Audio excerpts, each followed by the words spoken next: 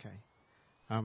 Helen, on behalf of the town pastors and all the work that you've done with us in setting it up and seeing it going, not only as a member of the management group, but also as a town pastor working out on the streets yourself, I just want to say thank you to you, but thank you to the Lord for you. And I was so reminded of you. You know this wonderful story when Paul talks to his friend Philemon, whose runaway slave had ended up with Paul, and Onesimus, who'd given his life to the Lord.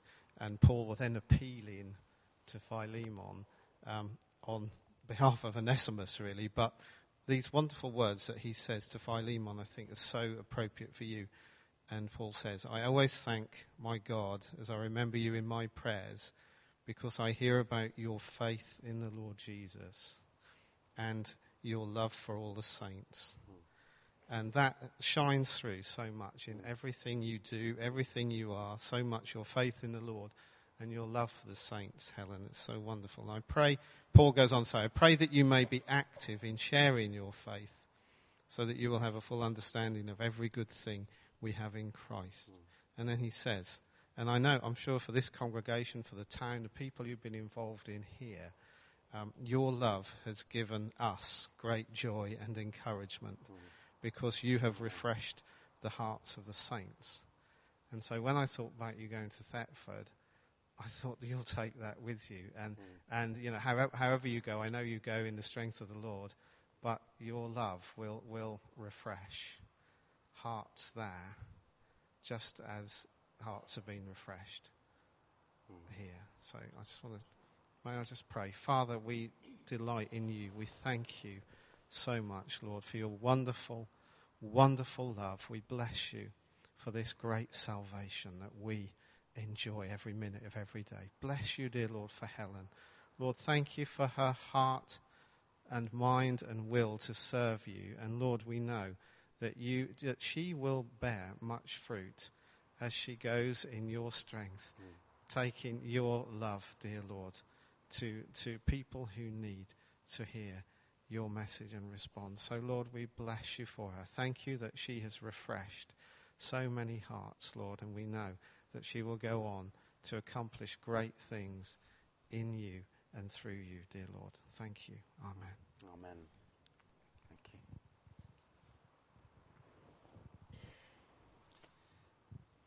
It was a short meeting the other night, and we looked at some verses from your word, Lord. These three words kept coming to me, and I think it came to several of us. Come and see. Gracious Lord, we thank you that you came to see us here at Alton Broad. We thank you, Lord, for your ministry, for your multiple gifts, if you like, that you've given to God. And we pray that you will continue to use them for the greatness of your glory and majesty in Jesus. So, Lord, we know that you're coming to see. You're going to come and see this place in Thetford, and pray that you will inspire those who are there by your ministry of your word. Lord, come and see. In Jesus' name, amen.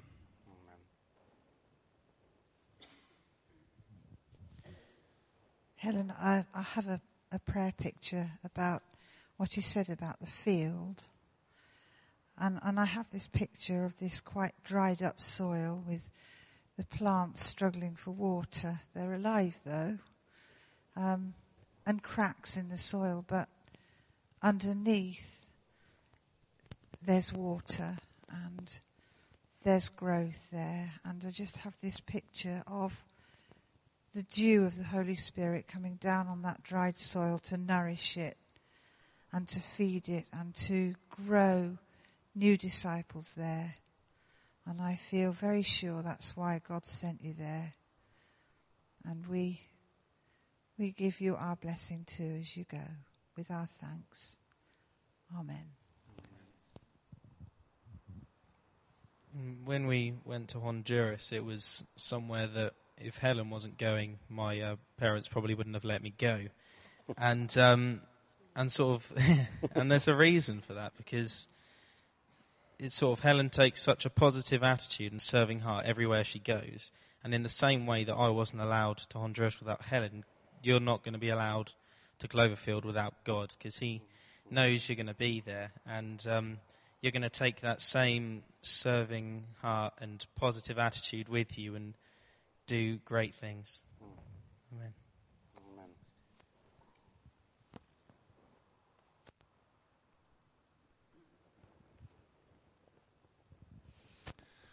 I'm not given to colloquialisms, but I feel God is saying tonight, Helen, you ain't seen nothing yet. Absolutely. Amen. Thank you.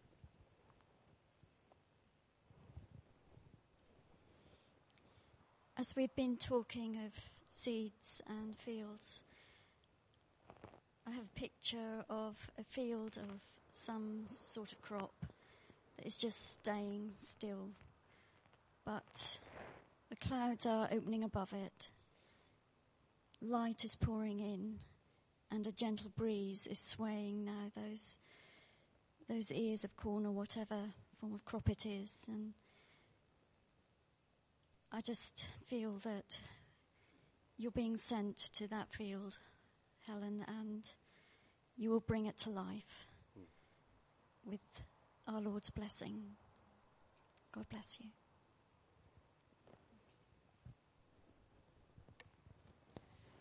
Helen, when we first heard you were going to Cloverfield, I said, oh, that's good, that's Trinitarian, because there's 3 leaves joined into one, and I believe that.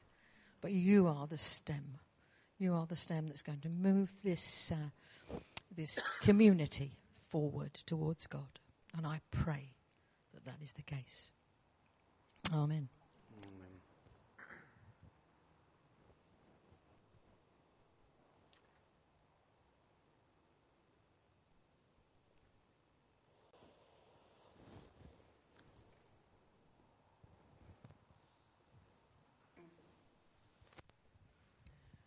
Helen, the Lord showed me a picture of you, and it was like a big diamond that was going round on one of those stands, you know, like you see in the jewellers. And I believe the Lord says to you that you are like that diamond. He's been honing you as the years have gone by. And he said you are many faceted. You have many gifts. And God is so pleased with you. He says you are a woman that he can trust. You are a woman that he can rely on. You are courageous for him. And he says as that diamond goes round on that stand and shafts of light catch it and people see different colours, so you will be just like that in your church. People are going to see so many good things about you. And as farmers leave their fields barren and they plant clover for that year, and that clover puts nitrogen down into the soil, that is how you are going to be for God. You're going to really make a difference in that church, and God is so going to bless you. It's just as though you were an arrowhead being sharpened with a long handle, and God's going to throw that like a javelin, and you're going to make such a difference. You're going to stick right into the very heart of that church. So just really bless. Really come and bless this lovely woman of God, Lord. Pray that you'll use her in so many ways, Lord. Father, I just pray now that she'll make such a difference to that church. Lord, set it on fire through this lovely lady. Lord, she's like a lightning conductor for the Holy Spirit. She is. She's a lightning conductor. So just strike that church with your Holy Spirit, Lord. Thank you, Father. We give you praise for what you're going to do. Just really give her really good health. Bless her spiritually, financially, and in health. Thank you, Father.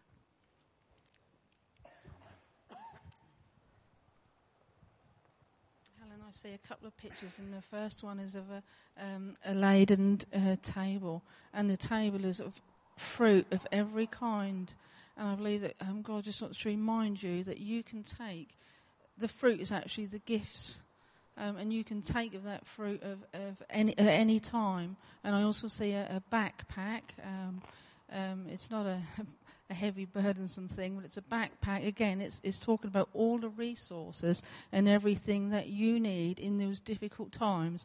They're there, and you've got to open the backpack, and you can take those resources out. So everything is there, Helen, for you in those difficult times, and those giftings are there, but you've got to be the one that takes them out when you need them.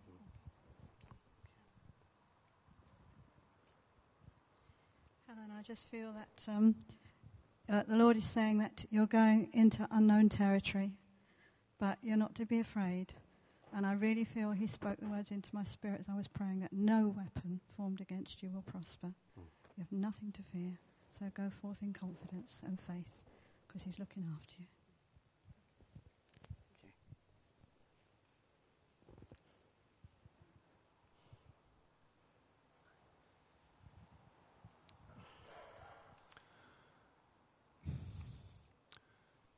Nothing that's worth doing, Helen, is ever easy. There's going to be some dark times ahead. But God has shown me that in your time here, you have built such an infrastructure of loving people and prayer support that just like the mushrooms that are hidden beneath the surface, there are things going on underneath. God will say to you that in those times, don't be afraid to draw on those reserves, because there is abundance of them. There are people here that will pray and pray and pray through for you. So take that on board and be blessed. Be blessed. We're going to miss you terribly. And be blessed. Amen.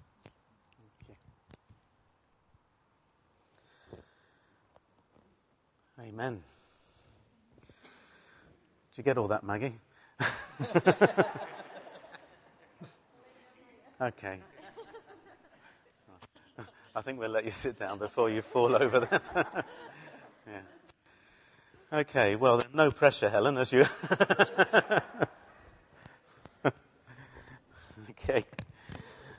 Now, can somebody who knows what to do the toggle thing on the computer? Because I forgot to put the two things together. Oh, right, that's right. Yes, what are we going to do with that? Yes. I couldn't use PowerPoint before Helen came. Okay. In a small town, a frightened man ran inside the local pub and shouted, "Does anyone here own a big black dog with a white collar?" No one answered, and he said, "Oh my goodness, I must have run over the new vicar."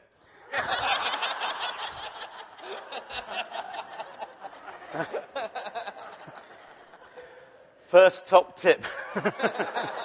Never go out in your cassock. No. It's not likely to happen, is it? Right.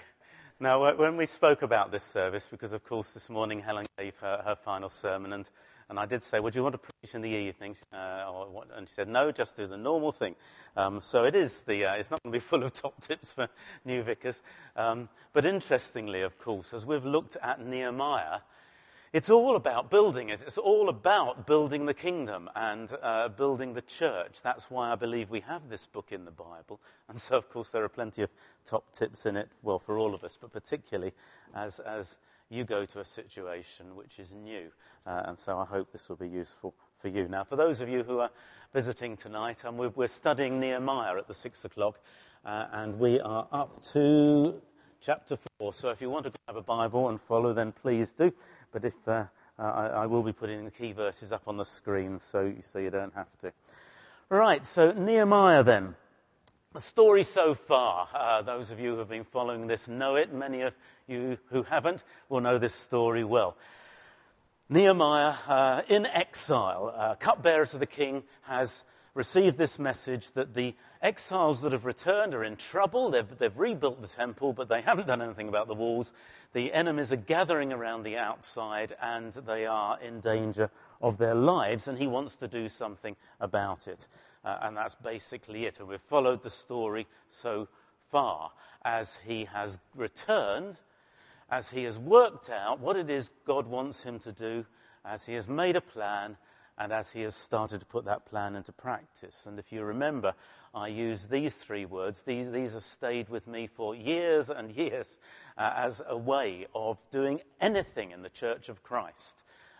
If you are trying to implement change, if you are trying to find out God's will, well, then what you first need is God's stuff. You need to have a theology. You need to have a depth of knowledge of what it is God wants you to do. People are afraid of the word theology. Don't be. It's just God reasons for doing stuff. And we must have that. It's no good just jumping on the latest bandwagon or what they're doing in that parish over there. You've got to find out what God wants you to do on your patch, a theology. And once you've got the theology, then you need a way of implementing it. You need a model. And we've seen how Nehemiah has rode round the walls, keeping his plans to himself, working out how he is going to achieve this mighty work. And once you've got that, of course, well, then you have to put it into practice. And that's where we are very much. You have to actually say, right, we know what God wants us to do. We've got an idea about it, but come on. Now we've got to get going. And remember that little phrase I gave you. The biggest waste of time is waste of time getting started. You have to actually work. And that's where we are. And as we've been applying it to our work here, well, let me remind you, those of you who are our members, that's the vision that God's given us for here. And we spent a little bit of time, if you remember, 4 years ago, as we prayed over this, and we spent the best part of a year, actually, really discerning what it is God wanted us to do in this parish in Alton Broad. We want to be a growing, Christ-centred community, led by the Holy Spirit, worshipping God and making disciples. That is, if you like, our theology.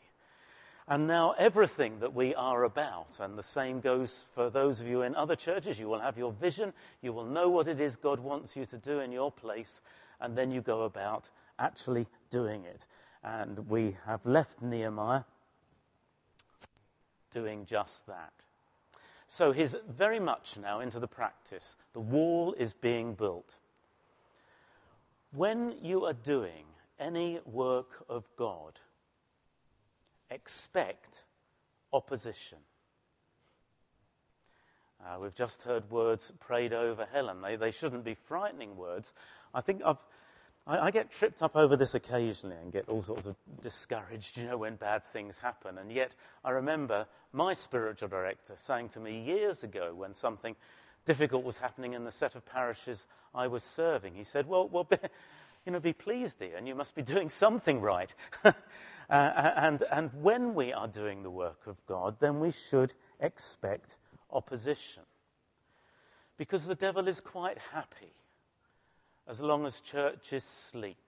The devil is very happy as long as churches look inward and just argue about, I don't know, what type of songs they're going to sing or what it is. As long as he can tie us up with inward-looking concerns, then he's quite happy. But the minute we look outside our borders and start to say, oh, that's what we're here for, extending the kingdom, then expect opposition. Expect opposition. And here it starts to take shape as we get to chapter 4. Here it is. Sanballat is the man. We've come across him briefly once before. When Sanballat heard that we were rebuilding the wall, he became angry.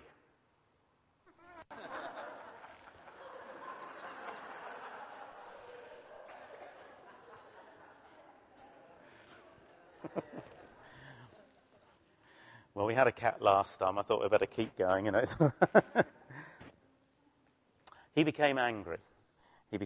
And as we read on, he ridiculed the Jews and in the presence of his associates and the army of Samaria, he said, "What are those feeble Jews doing? Will they restore their wall? Will they offer sacrifices? Will they finish in a day? Can they bring the stones back to life from those heaps of rubble, burned as they are?" Tobiah the Ammonite, who was at his side, said, what they are building, if even a fox climbed up on it, he would break down their wall of stones. So not very encouraging then. Opposition. Now the nature of opposition is this. We've already said, if you're doing God's will, you can expect it. There will be opposition. Sometimes Christians have this sort of martyred thing where they actually go looking for opposition. And so they do all sorts of stupid things and say stupid things to cause it.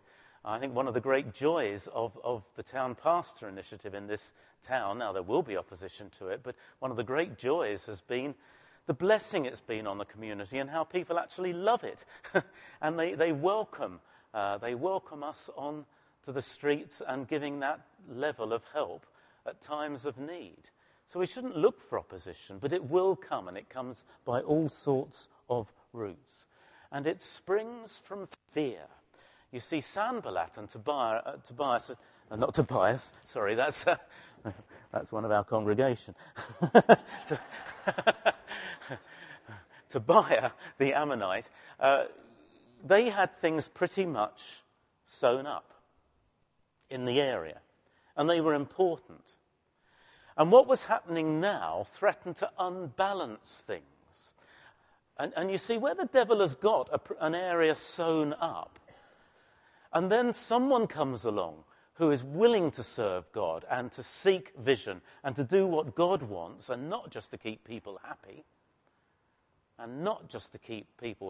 top tip number 2, because it never works. They never are happy. So you might as well not bother in the first place.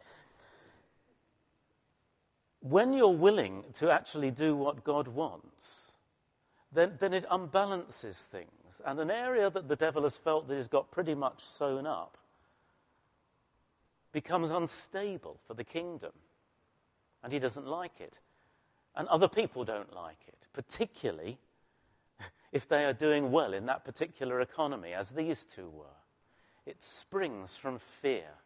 And you will know that when people are afraid, when they're fearful, because if you're like me, it happens for us, doesn't it? When you're afraid, when you're fearful, you get things out of perspective and you do all sorts of things. And so part of what's happening here, we have to realize that when there is opposition from people, it might spring from fear, and that needs to inform our prayers.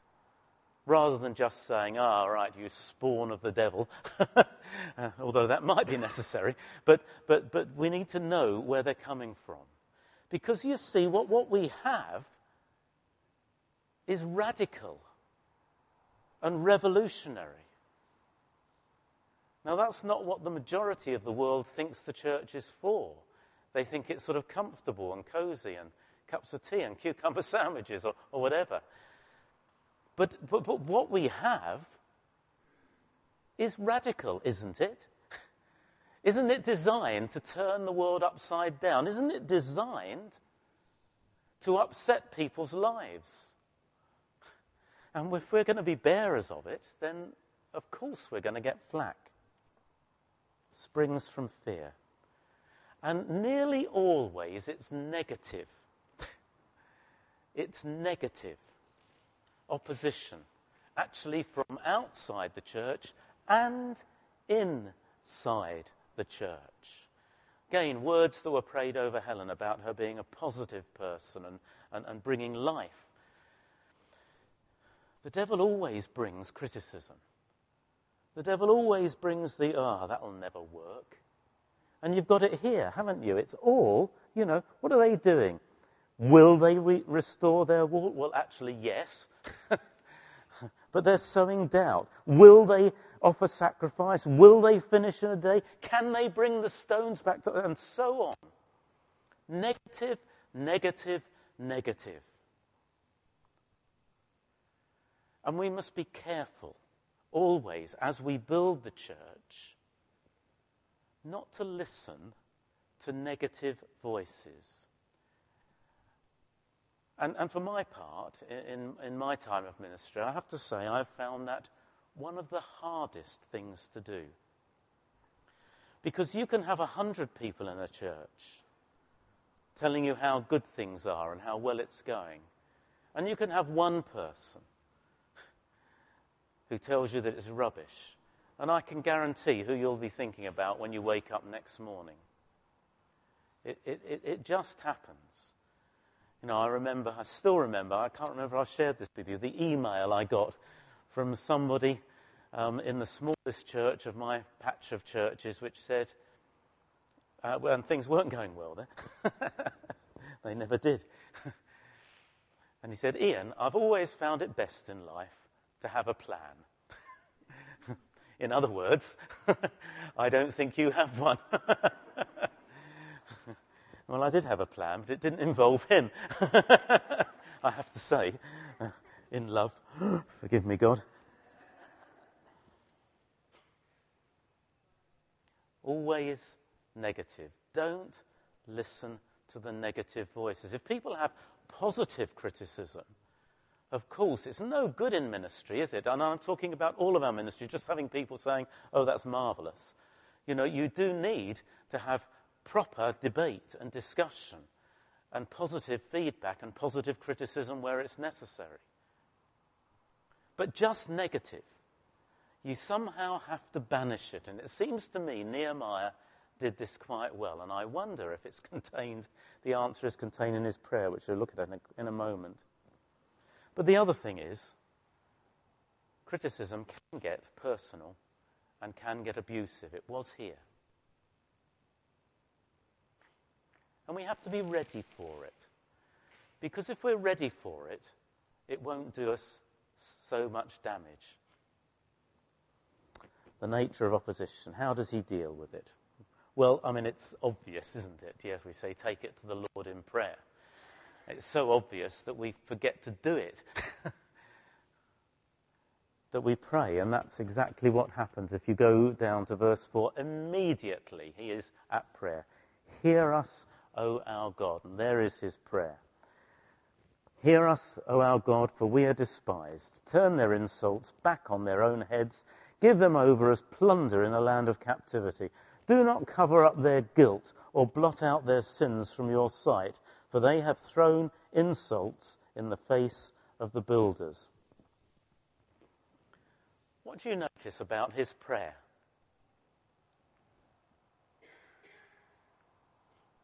Just anything that strikes you.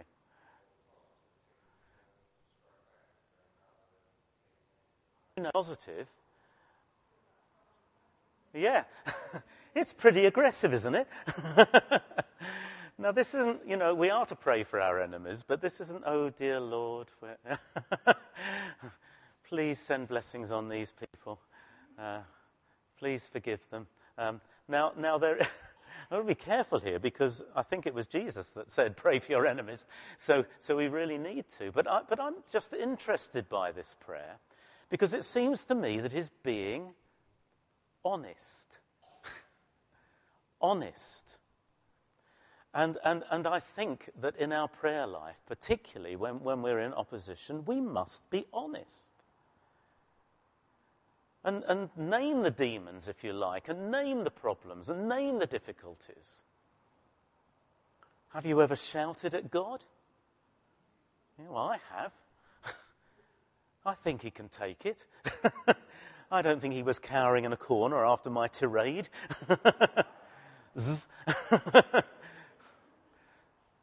I think God honours honesty, and in our prayer life we can be honest. And frankly, in this situation, it was dangerous. If these people were to prevail, then people would die. And it is right to be honest in our prayers and to sometimes be positively aggressive even. Now, you may want to take me to task on that after, because it doesn't seem like the very pastoral thing that we often do as church. there is time, or there are times when we need to take the bull by the horns and just say, this is not good enough. Please, Heavenly Father, do something about it. And if these people will not repent or stop, then can you do something to stop them? Or can you help us as we seek to? Being honest and being positive. And in the Lord, I mean, aggressive is a wrong word, but do you know what I mean? that we have to be like that if we are going to make a difference in the kingdom sometimes. Okay, so then we get to this glorious point of verse 6 where he says, so he rebuilt the wall until it reached half of its height.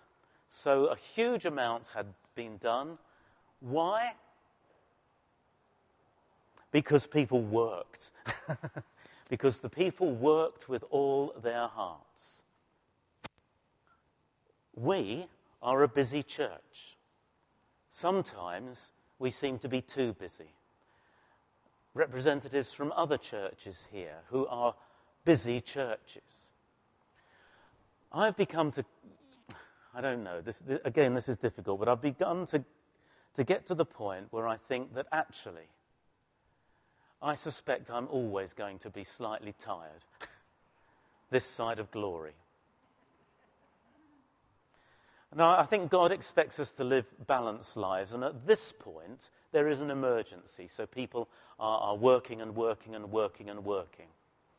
But I'm afraid nothing will get done in the Church of God unless people roll up their sleeves and actually do the stuff, whatever the stuff is. And you know, this continual thing that we have in church life, and we have it a bit here, where it's so difficult to actually get people to do some of the things. Well, it's got to stop.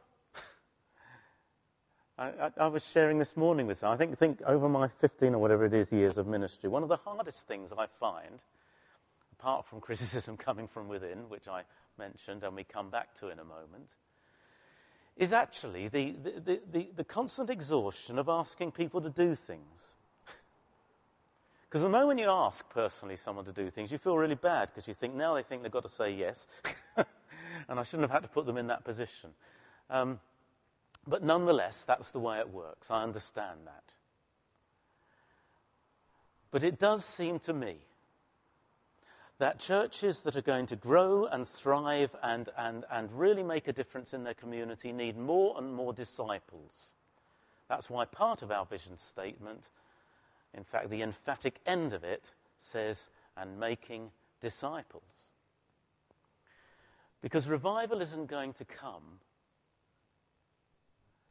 by sort of like wine tasters. Do you know what I mean? People that come and sit in the pews and say, oh, I quite like the services here, or I quite like the sermons there, so I'll come and sample that. But I'm not going to do anything about it at all.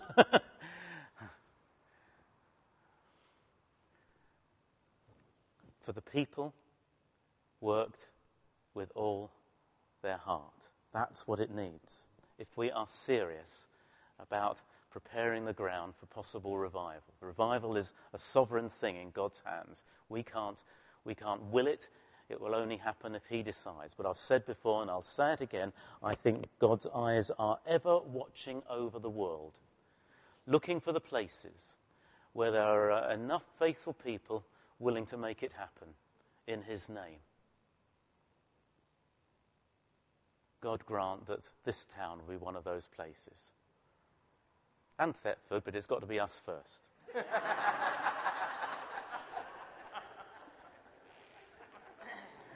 Because I know Helen's not competitive and she'll understand that. Poor Helen, she's had this competitive label all the time when she's been here, simply because of the first holiday club where she and Tim had a thing with the points that their teams were, and it sort of stuck with you, hasn't it? Yes, it has. And as a result of then, they're halfway there, so the opposition increases. Verse 7, when Sanballat, Tobiah, and the whole crowd of them, men of Ashdod, all the whole caboodle, heard that the repairs to Jerusalem's walls had gone ahead and that the gaps were being filled, They were very angry. They were only angry before. I couldn't find a very angry cat, so I haven't got a slide for that. They all plotted together to come and fight against Jerusalem and to stir up trouble against it. But, listen again, but we prayed to our God and posted a guard day and night to meet this new threat. Prayer and action. Prayer and action. It's not rocket science, is it? Prayer and actions is how you deal with it. But the opposition did not just come from outside. And this, in a sense, is where it gets difficult when it impacts upon our own lives and ministries and our own churches. The opposition didn't just come from outside. There's this very interesting verse that comes up in verse 10. Meanwhile, the people in Judah said, the strength of the labourers is giving out, and there is so much rubble that we cannot rebuild the wall. So the problem, Nehemiah is told by people. Now, he's not necessarily told by the people that are doing the work, but someone is saying they're all getting too tired, so that's one of the problems. There's tiredness around, and people are saying that there's tiredness around, so the whole thing is getting depressed and discouraged. And there's too much rubble. I mean, that's, you can clearly is a problem, isn't it? If there's so much stuff all over the place, then you can't see the wood for the trees and you can't carry on building. Too much rubble. So, what's that got to say to us? Well, I think it's got this to say to us. In building the kingdom, and remember, we believe that's why we have this book. It's about building the church. It's about building the kingdom of God. What's the clutter? What's the rubble? Or more disturbingly, who? Who is the rubble? Well, it seems to me that anything or anyone stopping God's work being done is rubble. You know, said in love, because, you know, people are people and all loved individually by God. But nonetheless, if they are deliberately stopping the work of God, then they are clutter, if you like. They are rubble. They are hindering the work of God. And therefore, something needs to be done. And this is when it gets difficult in the life of the church.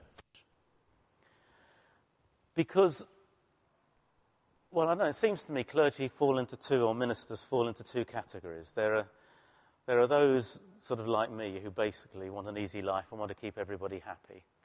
And there are those who deliberately like to seem to upset people. And it's difficult to find a middle way sometimes. Because as I said earlier, you can't keep everybody happy. Because the more you try, the more people find something else that they want, done their way.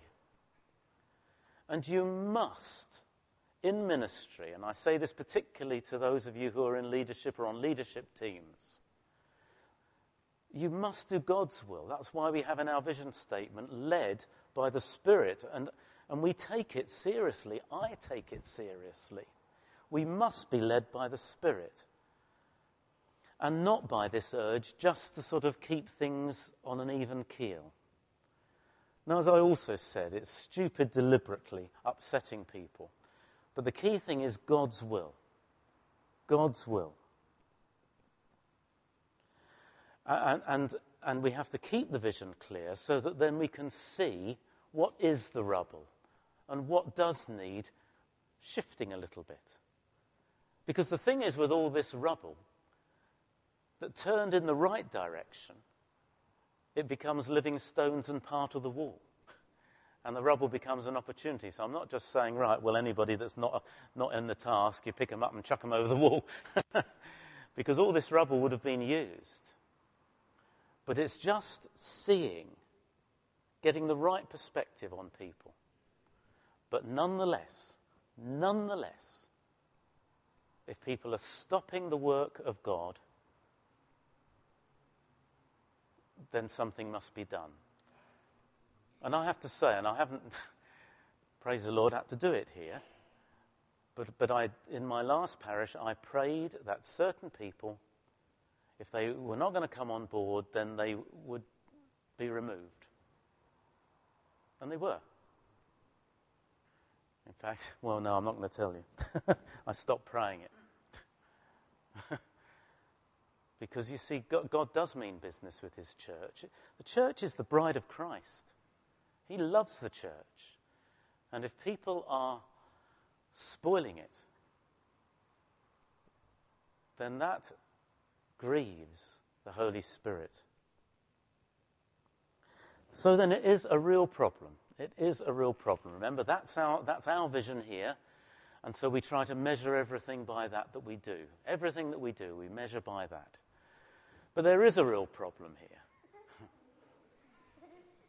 And it cannot be ignored. Now, those of you that share with me this desire for an easy life may identify with that.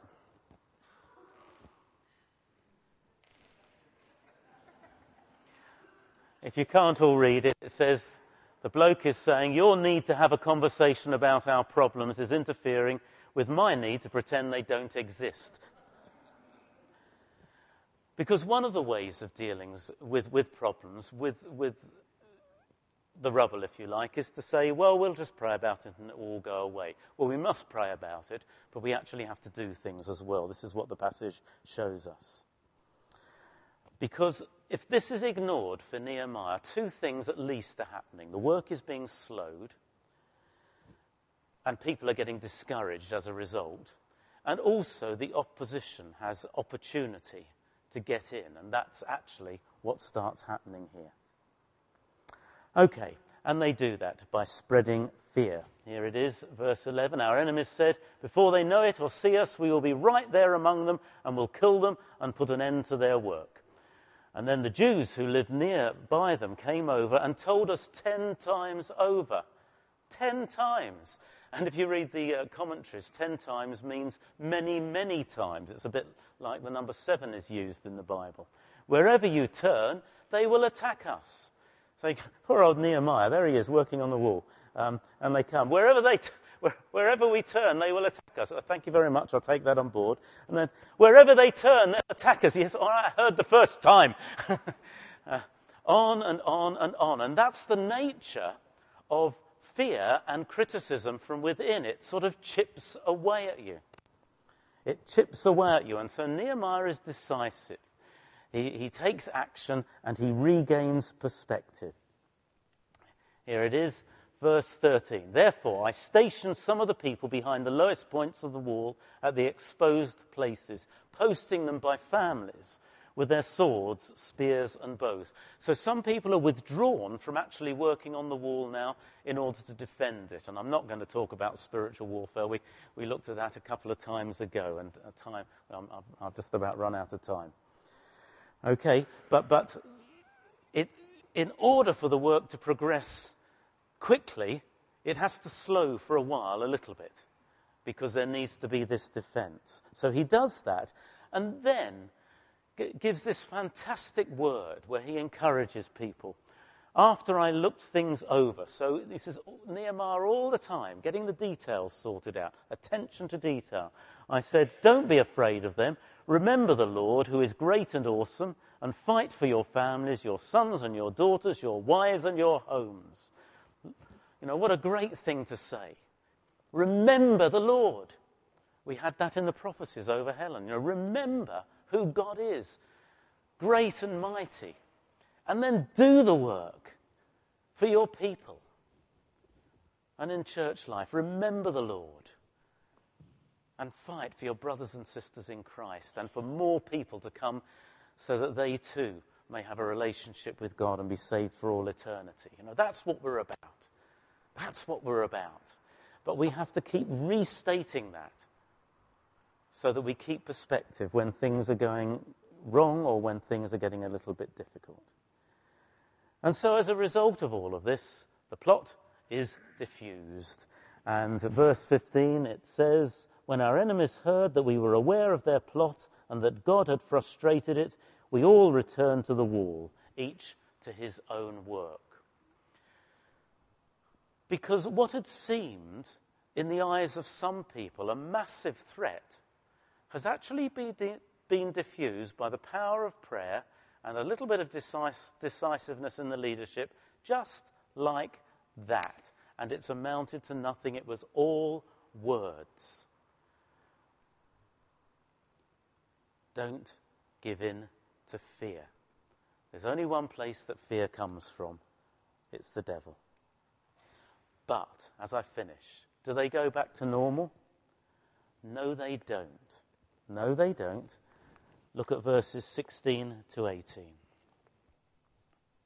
From that day on, half of my men did the work, while the other half were equipped with spears, shields, bows, and armour.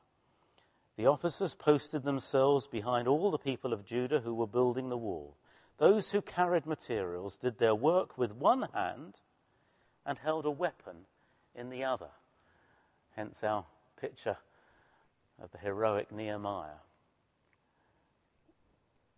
And if I had time to dwell on it, and I haven't, but the idea of working with the sword of the Spirit in your hand carries for us an enormous amount of wisdom and help. I think sometimes as we work for the Lord, we can get our heads down and just get on with it, can't we? Particularly those of us who are doers. Remembering to hold the sword of the Spirit, the Word of God. Remembering to keep, if you like, spiritually focused as we are doing the work of God helps us to achieve it without being submerged by the difficulties. Because when we just work and we lose focus on God, then we get submerged in the problems, and then eventually we end up feeling that, oh, I'm the only one that's working around here, and we get all depressed, and we get Elijah-like and say, oh Lord, I'm the only one left, etc., etc., because we've forgotten to look at the Lord. It's a simple enough lesson. But that picture for me of working, carrying materials with one hand and the sword in the other is a great one. And look at Nehemiah. Each of the builders wore his sword at his side as he worked, because they needed both of their hands, but they still had the sword with them. But the man who sounded the trumpet stayed with me. Why? Well, because they didn't have mobile phones. And how lucky they were. Communications. Well, I'm going to come to a close now. If you look at the last little passage, there are some interesting things in it, but I'm going to leave that. But I thought I'd end with my last top tip for Helen as she goes to Thetford. Verse 23. This is, while you're working, neither I nor my brothers nor my men nor the guards with me took off our clothes. Each had his weapon, even when he went for water. So until the work is done, you can't change. But what it says to me is that these people meant business. These people really meant business for their Lord. And it was difficult. This was an emergency, and it took them 60-odd days. I can't remember. We get to that bit a bit later. But they took it seriously. Now, I've shoved that up a couple of times. Just how much do you want that for our churches? How much do you want it? You know, enough not to change your clothes for several months. I mean, I don't think that's what God's calling us to do. But what I mean is, how much do you want it? Let's stand and pray.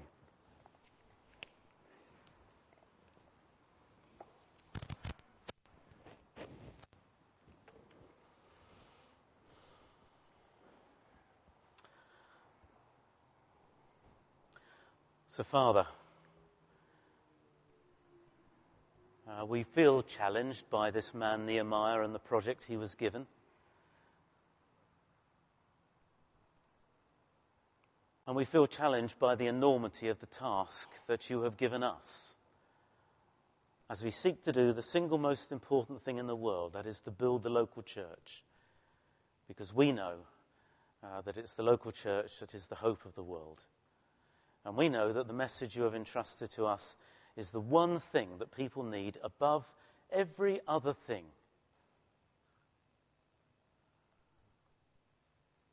So we ask forgiveness for when we take our eye off the ball.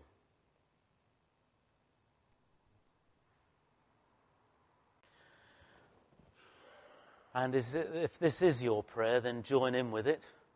You know, if you do actually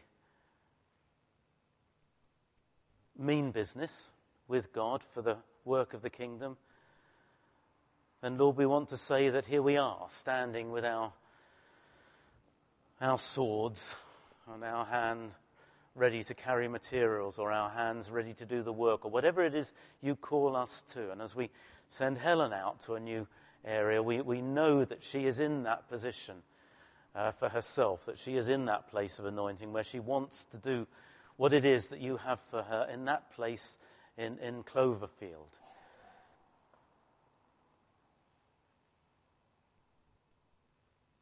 And so if that's you, that you're willing to do that, you might just want to grasp that sword.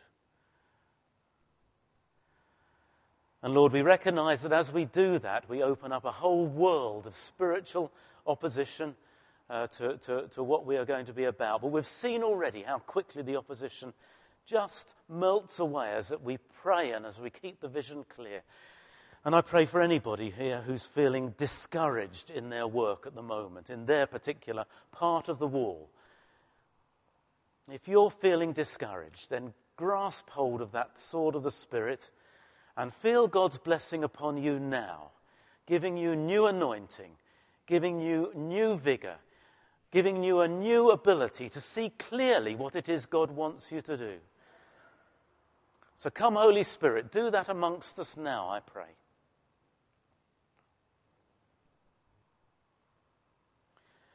And as we have done so often, we pray for those who are grasping that sword and are particularly needing gifting to do the work that you are giving them, or some of you are wondering what actually is the work, the particular work to which you are called.